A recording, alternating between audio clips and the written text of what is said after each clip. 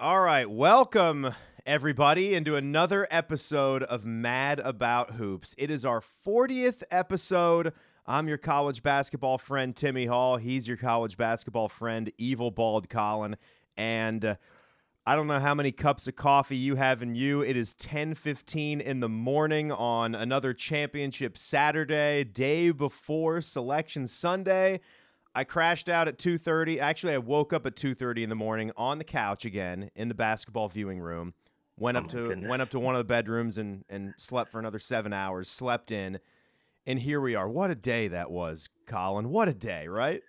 Yeah, what a day, and what just so many great games. And I'm not even just talking about the Ohio State game, which is obviously on the front of our minds, but just around the landscape of the sport, there's so many storylines breaking out, whether it's bid stealers, whether it's teams looking like they're ready to make a run next week. Like there's just so many different angles that you can look at this. And I'm really just impressed by some of the talent we're seeing right now, but I'm also amazed at how many underseeded teams we're going to have starting Sunday night. Well, we're going to get into a lot of it here, and we're going to do it fast. This is going to be another Mad About Hoops quickie because we just want to get back to watching basketball. We just want to get back and get ready. And yeah, I don't even know what time they start today. I don't know. Yeah, it's 11:30, 12. I know that we've got the Ohio State Michigan game. We have an 11 a.m. Eastern game, the America East final between UMass Lowell and Hartford. UMass Lowell, one of those teams that pushed Ohio State to the brink earlier this season. They gave them a good game. Mm-hmm. What are they, the River Hawks? The River Hawks, I believe, yes. Man, what a sweet nickname that is. The River Hawks. So we'll talk about conference tournaments, obviously.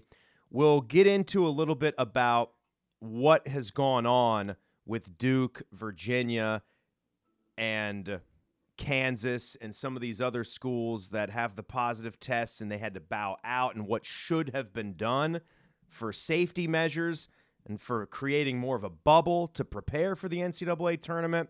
We got into a fun coaches discussion on social media last night. We can touch on that. And Evil Bald Colin has a new favorite player in college basketball, and you will be fascinated with the why. So buckle up, strap in. Selection Sunday is tomorrow. It's our 40th episode of Mad About Hoops. 5 to go. Lewis has been awesome. Lets it go. Inbounds Turner, left side of the backcourt. Turner crossed the timeline, throws it from high on the right. He makes it! He hit it, Evan Turner! He hit it just inside of half court! Lane's on the other wing. He finds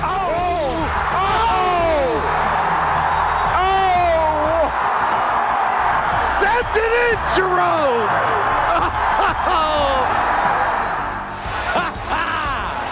College basketball. This is March Madness. All right, Tim, we kind of mentioned in the beginning of that dry open there some of the amazing games we had last night. And I think we would be remiss if we didn't start with what I considered the best game of the day, and that was UConn versus Creighton. I don't know how much you watched of that game. I did. But I watched it. I was watching it with you, man. I had that one on. I was very impressed with UConn, and I'm glad to see that they're back and healthy, and especially after James Bouknight had like full body cramps last night. It was really good to see him at full strength again. But I was even more so impressed by Creighton because this is a team that you kind of are used to seeing collapse towards postseason time, especially under McDermott. And what they're doing right now is it's pretty consistent. They have a really good 1-2 punch with Damian Jefferson and Marcus Zegarowski. Zegarowski is just one of those guards that you can picture putting his team on his back, right? Like, I agree. Mean, when you think about some of the great guards that we've watched in the tournament, I'm thinking of a couple of great ones that led UConn to big things. And I'd be blown away if Zegarowski took Creighton to a Final Four or took him to the national championship game. That would give me a whole new level of respect for him. But we know he's been a fantastic player in the Big East, right? He's been on there. Did he make first? He should have made first team this year. Yeah, I'm pretty sure. Yeah. But he did not win player. That's another funny thing about that conference is they named 3 different players as their player of the year. That's interesting. They gave it a little triple Little They give triple it to play right there. Mamu, Jeremiah Robinson Earl, and Sandro was one of them, right? Mamakulashvili from Seton? Mamu. Yeah. He had And he then had a two heck of a year. Villanova players. But yeah. but Zagorowski he's almost a little bit like Dwayne Washington Jr., our guy here at Ohio State, where he feeds off of making a big play, and he shows that emotion too. I mean, I would imagine all players, when they make big plays internally, they will feed off of that. That'll help their defense. That'll help their confidence for the next trip up the floor. But he just wears it on his sleeve, like he just looks like he's got that bulldog mentality. I want that guy on my team when it's tournament time. And you're right. Like it was an impressive challenge to see Creighton pass. They've taken some licks here, late in the season. I mean, they lost that game to Xavier on the road, which wasn't great for them, and then they stumbled on the road to Villanova. But, that's being a little nitpicky there. For the most part, they have kept it together. I think that, if you look at those two losses, they've still won, 7 of their last 9 or something like that with getting this UConn win. They had the consecutive wins over Butler, one in the regular season, one here at the Big East tournament.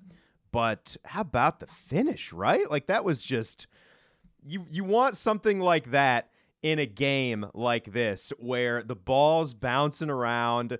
You get not one, but 2 chances to get the 3-point equalizer. Creighton is scrambling. They can't get a floor foul, right? It's too dangerous because the time's ticking away. Your thoughts on how that finished. And I can't remember which UConn guard it was that was there with Hurley. Maybe it was RJ Cole, but one of the fellas who missed one of those shots there, you could just see the emotion, and he was kind of breaking down.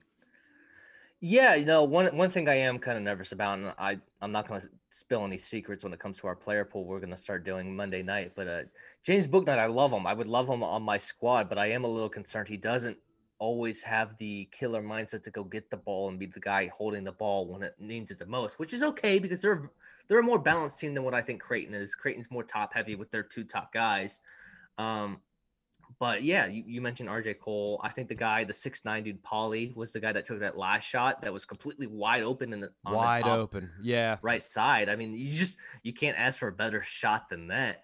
But no, these are 2 really good teams that I see having potential runs in them. I think Creighton, especially as a 5 seed, won't be one of those teams that falls in a 5-12 matchup. I think they're a little bit too much balance for that.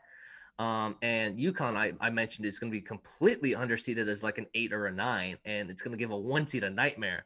Both of those teams, the Big East has been dogged on this year for being down, but those 2 teams themselves are not. I mean, that's only the 3rd loss that UConn's had with Bouknight in the lineup.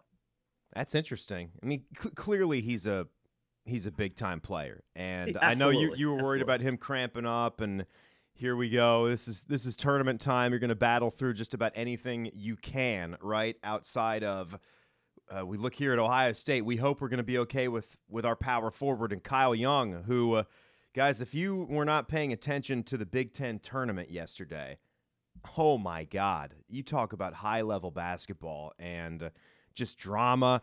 The first 2 games of the day on Friday, you had a legendary player turned college basketball head coach in Juwan Howard wanting to fist fight the Turge, Mark Turgeon, who is becoming one of the more hateable coaches out there for me. And 100%. I agree. He's a former Kansas Jayhawk player, and that's my university. And I can't believe I'm saying that, but you know what? I'm kind of feeling that way for both of them now, because Juwan Howard has been known, in just his short year and let's call it almost a full 2 years now, he's been known to be chirpy to not just coaches but other players too. Like he's a player inside of the coach's position right now, and I understand there's coaches like I've heard Fran and then obviously Turge are both not fans of how he behaves on the sidelines and whatnot. I completely understand. They're kind of both going down that path for me. That's weird, because what was being described yesterday is that Juwan has been known as more of a mild-mannered guy, that it would take him, and you mentioned some of the trash talking. That's funny. You mentioned some of the trash talking. I wonder how much everybody does that. I mean, look at our guy Chris Holtmann. We think that he's a pretty calm and composed guy, but he will even admit to us some of the funny lines that he has delivered to officials, right? some of that is just natural. Sure. It would be different, sure. you're right, if it's directed at the other end of the bench and you're kind of going after coaches or loudly shouting things about other players. But, I mean, if we're just going to keep it, you mentioned Juwan, and he's part of this, and if we're going to keep it to the two guys that we're discussing, Mark Turgeon, we know. I mean, we already know. He has taken things publicly about other teams' players. It's like, dude, just give it a rest. All sorts of stuff is going to happen when you have abominations of referees like we have in the Big Ten. There are going to be guys that get the special treatment. Just look at Ohio State's game last night. Travion Williams, and I get it, like when you have that mentality and you play with that kind of edge, I kind of appreciate how referees let you do your thing because you're aggressive and you're going after it. And Travion, that's fine, but you gotta allow it on the other end. You like, do. You can't just you can't just expose the defender like that. No, I mean, and Travion was able to kind of like make contact and back down anybody that he wanted to, and he wasn't picking up any offensive fouls at all for pushing a shoulder in or anything like that. And then it seemed to bleed over to the defensive side where Travion was able to get away with kind of putting the arm down, which usually is always the sign for the hand to go up and a shooting foul to occur.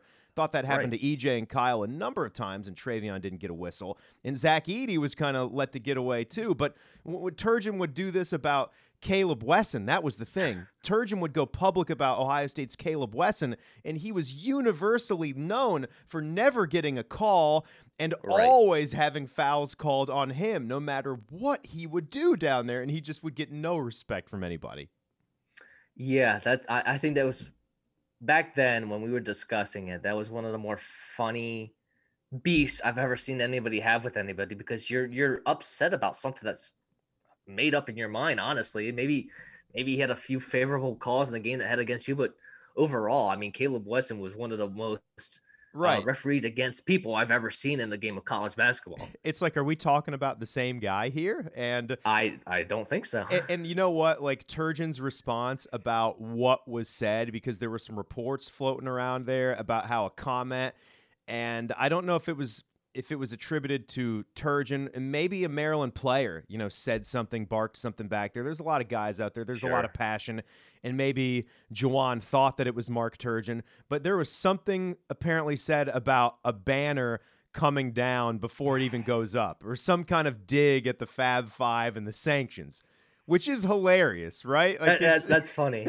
That's so funny. It is hilarious. I honestly, I mean, obviously, I don't have a dog in a fight, but you're a liar, Mark. You're a liar to say that you just said, don't talk to me. Yeah, you said, don't talk to me, and Juwan Howard flies off the handle like that and wants to fist fight. Sure, that makes a lot of sense.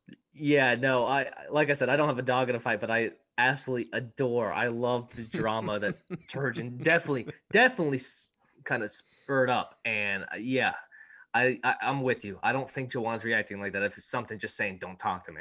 All right, pal. So get to the Buckeyes. What did you think? Just overall, 18-point first half lead. It withers away. It's a 0-point lead, and then you just go and step down on the gas pedal in the overtime, and you do it with Seth Towns. I mean, everybody saw that coming. Yeah, no, yeah, definitely everybody saw that coming. No, I can definitely get negative when they blow big leads, but I really didn't feel like it was all them, and more so they just got taken out of the rhythm by how it was getting refereed. Like I think that really had a big impact on how that second half went, along with also losing one of your big guys down low. I mean, when you have to spend half your time putting Seth Towns on Travion Williams, I mean, it's not going to end well. I mean, it very rarely is that ever going to turn out in your favor.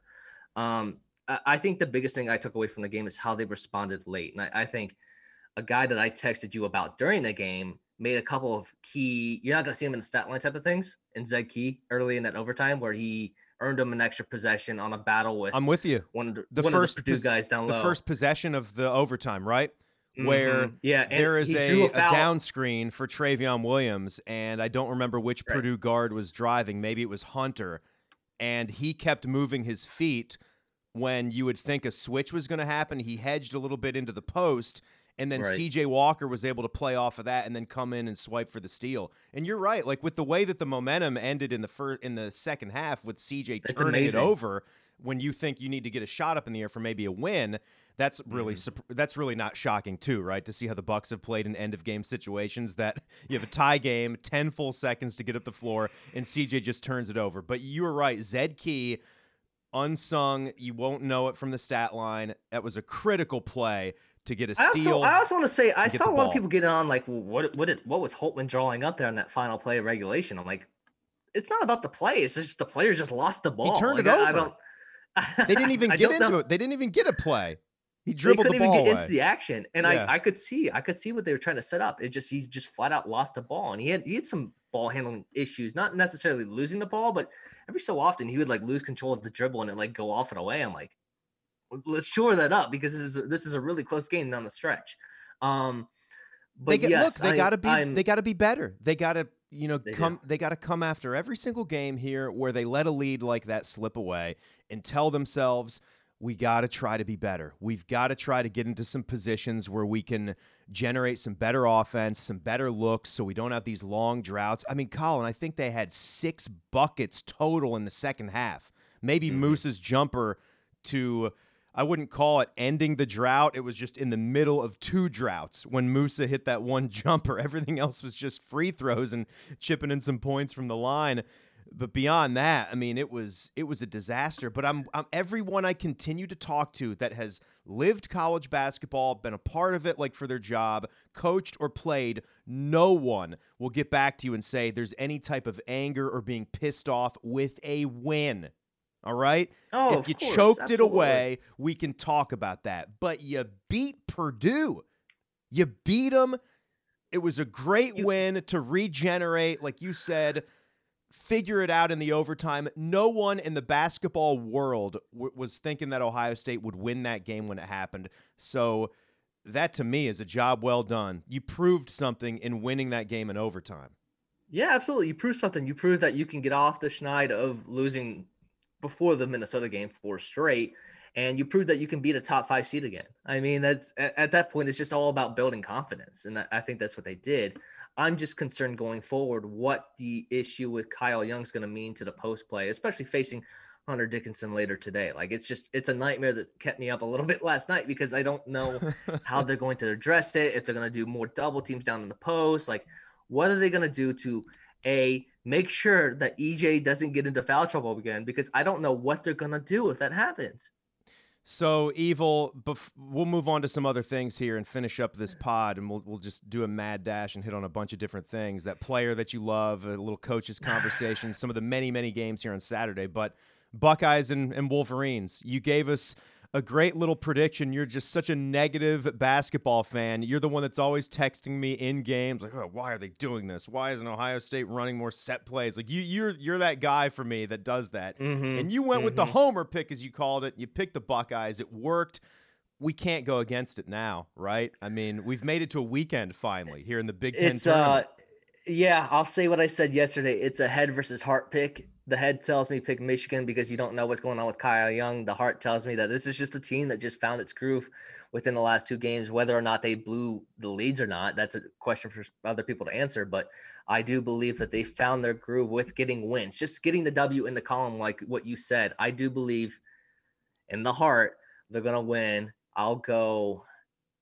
Both of these teams have been kind of a little bit more lower scoring than usual in the past couple of games. I'll go 77-74 Ohio State. I like that. I was thinking mid-low 70s as well. And you always want to get out to a lead, right? Who wouldn't? If you have an opportunity early in the game to get hot and get a 20-point lead on someone, you take that every time, and you deal with the consequences of playing with that dangerous lead. I don't think there's going to be a chance against a Michigan team like this for Ohio State to generate that kind of lead. And who knows? Who knows, Evil? Maybe it just keeps the guys locked in a little bit better for the entire 40 minutes to play nip and tuck and to have that lead go back and forth. Or maybe I think I said it on last night's show. I'd like to see the Buckeyes down by 6 points with 8 minutes to go. When the game enters, as Ron Stokes calls it, winning time, when that under 8 media timeout hits, winning time, let's be down by 4 or 6 points and see what happens. I also believe EJ, don't you, is due for like a 30. He just hasn't been wow. he hasn't been completely on with his offense. And when he gets going, he hits that mid-range jumper, he hits that little 10-foot step back fadeaway jumper over the bigs, and then he's knocking down threes all season left and right from the top of the key or the left or right wing. I think he's due for a huge offensive game. Yeah, I definitely understand that, especially because this is another situation where you can take advantage of his athleticism versus a big like a Hunter Dickinson or Austin Davis. No doubt. Yeah, I definitely believe he could take advantage of that, and he tried to in the last matchup versus Michigan. Michigan won that game yesterday, and Isaiah Livers didn't even score a single point. That's amazing. But yeah, I am cautiously optimistic. I would like to hear an update on Kyle Young at some point. Hopefully, we can get that before tip here. But even if they don't win this game, I said this yesterday, I think they're locked into a 2 seed. I think there's really Lunardi's got teams like Arkansas and hanging on a 3 line. I don't think they can catch them at this point. Ohio State's done enough with their resume. I believe that would lock them into a 2, no matter how this game goes. All right, Evil. So as we look at some of these other conference tournaments, it's going to be a hefty day on Saturday. First off, are you surprised by all of the games that are going on here? Like, this has been a topic around college basketball, and I agree with everybody who's putting this out there. We're playing in a pandemic still. Why in the hell didn't more people get on board with pushing up some conference tournaments, knowing what the requirements are going to be to enter the NCAA tournament? And you've got Duke, who's out. They're done. Their season's done, their AD said.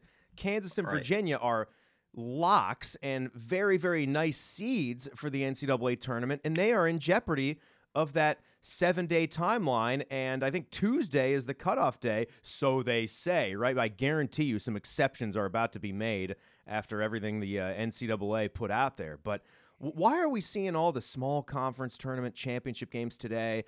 Bump these up, sprinkle it out. It's almost like the NFL discussion we have with viewing. We love the madness, but there's just so much on you can't even watch it. And I know that's a problem that you might never completely solve because there's just too many teams and conferences, but can we make this like a 2-week window going forward? And then at least this year with the pandemic, why didn't we think more about this?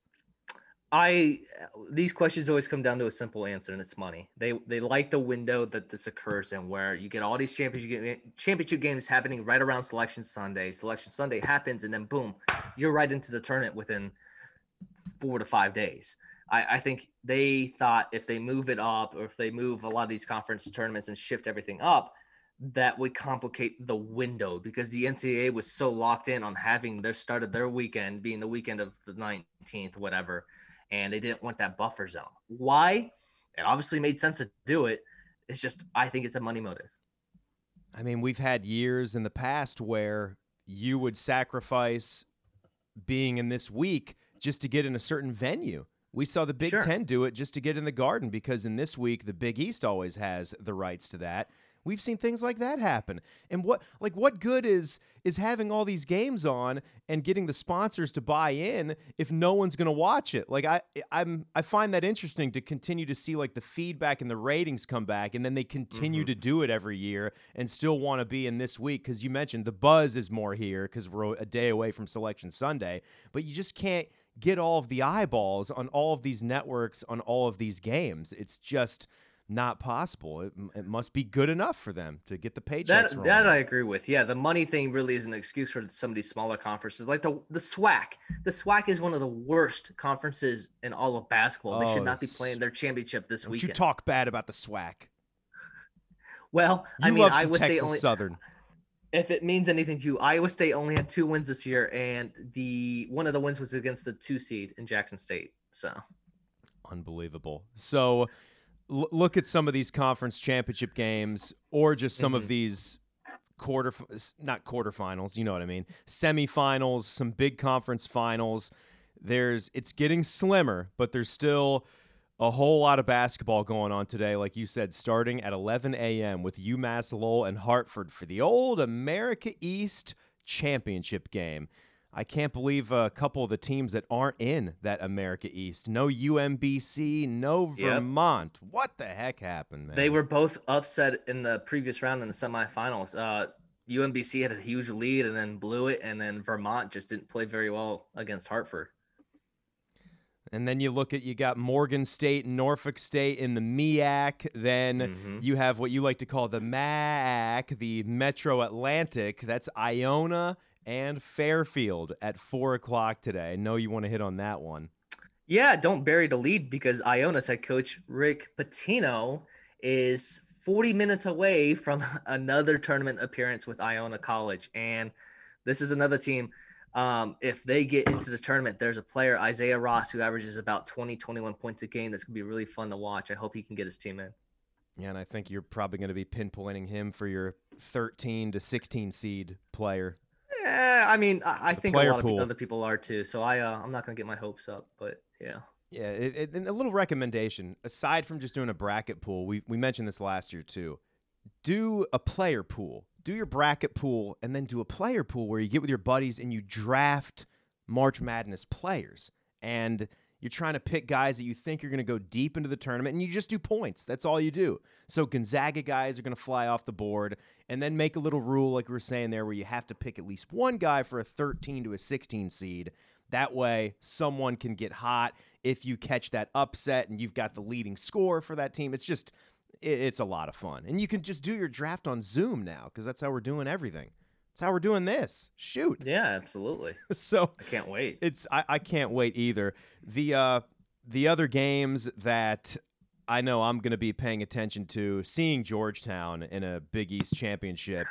I mean, they're going to know who Patrick Ewing is if he walks off the court, if he's going to be on the court at Madison Square Garden looking up in the rafters, seeing his jersey, and also hoisting up a trophy by beating Creighton and stealing a bid. How about Jeff Bowles, our guy who we were trying to get him on the podcast earlier this season, and we had some scheduling conflicts.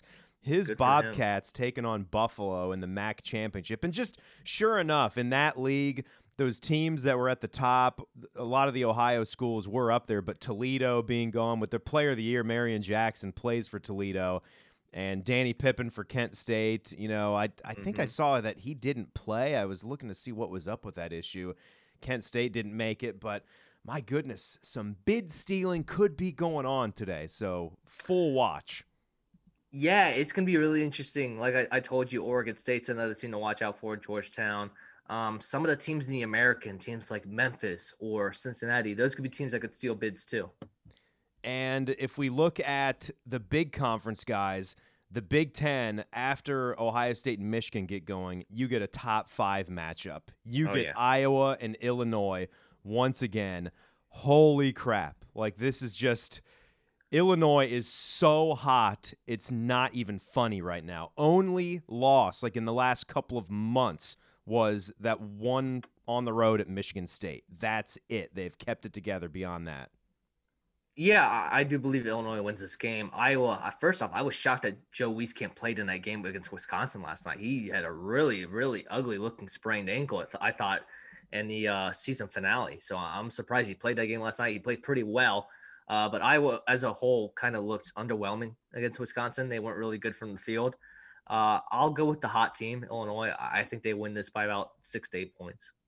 Hey, the last couple things to hit on here, and then we'll release everybody. You saw something, and I'll play the sound for everybody, and then you can comment on it. As you tweeted out earlier this morning about a player for Utah State who Marco Anthony, a guard. Marco Anthony, and this game was what channel were you watching this on? Was this on some?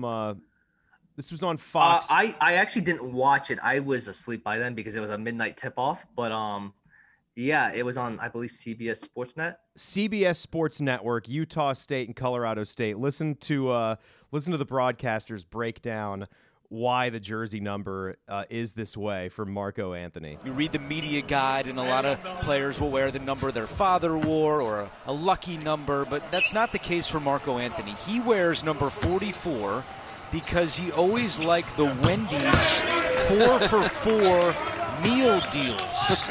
And I asked him last night, I said, is that really true? Is that real? Like, did you just make that up? He said, how could I make something like that up? It's true.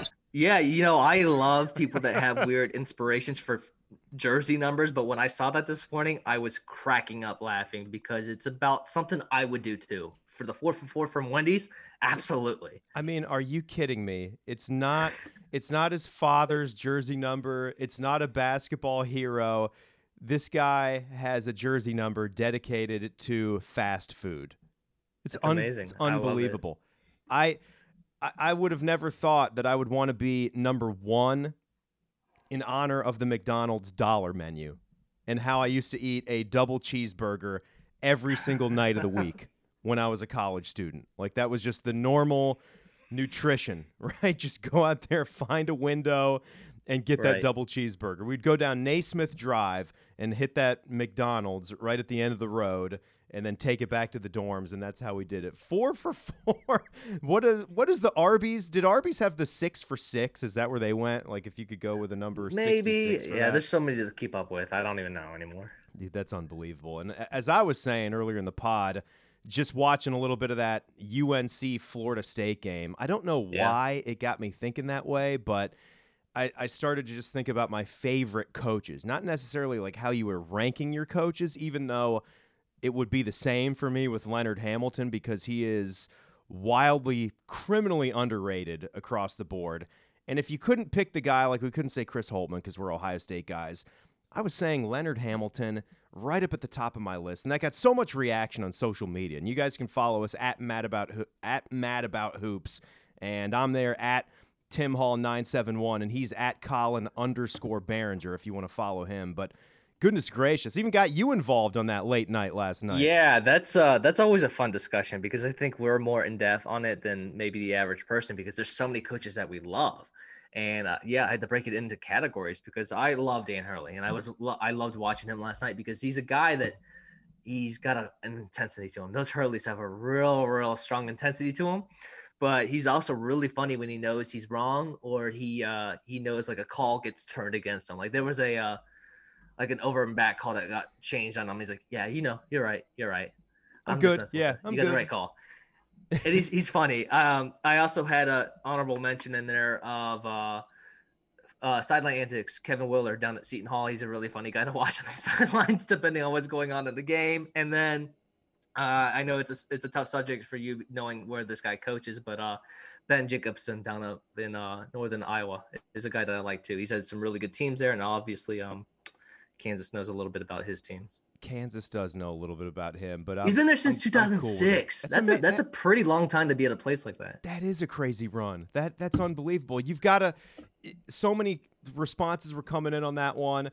And Porter Moser was one of the first ones that I saw somebody throw out. Call. Yeah, how could you not love him? I saw Pat Kelsey under there. I'm like, we're throwing in Winthrop. I love it. Yeah, I think the first response was Pat Kelsey for Winthrop. And there was some definite mid-major flavor with some of the responses. We had Panama Ted, who is the great producer for the famous Common Man and T-Bone Afternoon Drive radio show.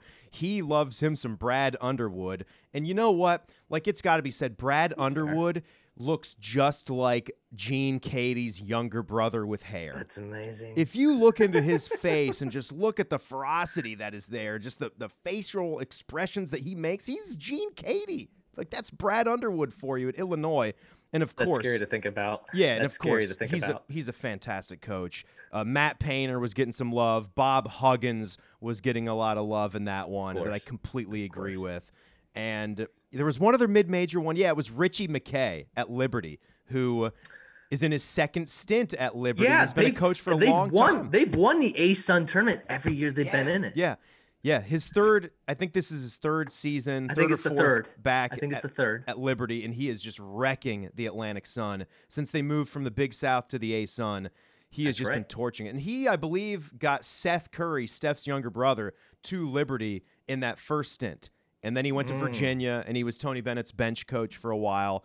And he's a pretty respected guy that doesn't get a whole lot of love. But the last thing about Bob Huggins, by the way, I'll leave it with this. Bob Huggins, he gets that love because he's been dressing that way all the way to 900 victories in college basketball. And now everybody is doing it. Everybody's doing it this year in the pandemic. So that's I love just it. phenomenal. And I hope it doesn't change either, because I love that outfit. It seems like Holtman wears relatively the same top almost every game. That gray. He sometimes throws a red one on, but he's got that gray one he loves. It's quarter zip season, man. And Oh, you should yeah, just I keep love it it. going forever. Nice golf shirts, quarter zips. Dude, what are you, step back there for the people on Zoom.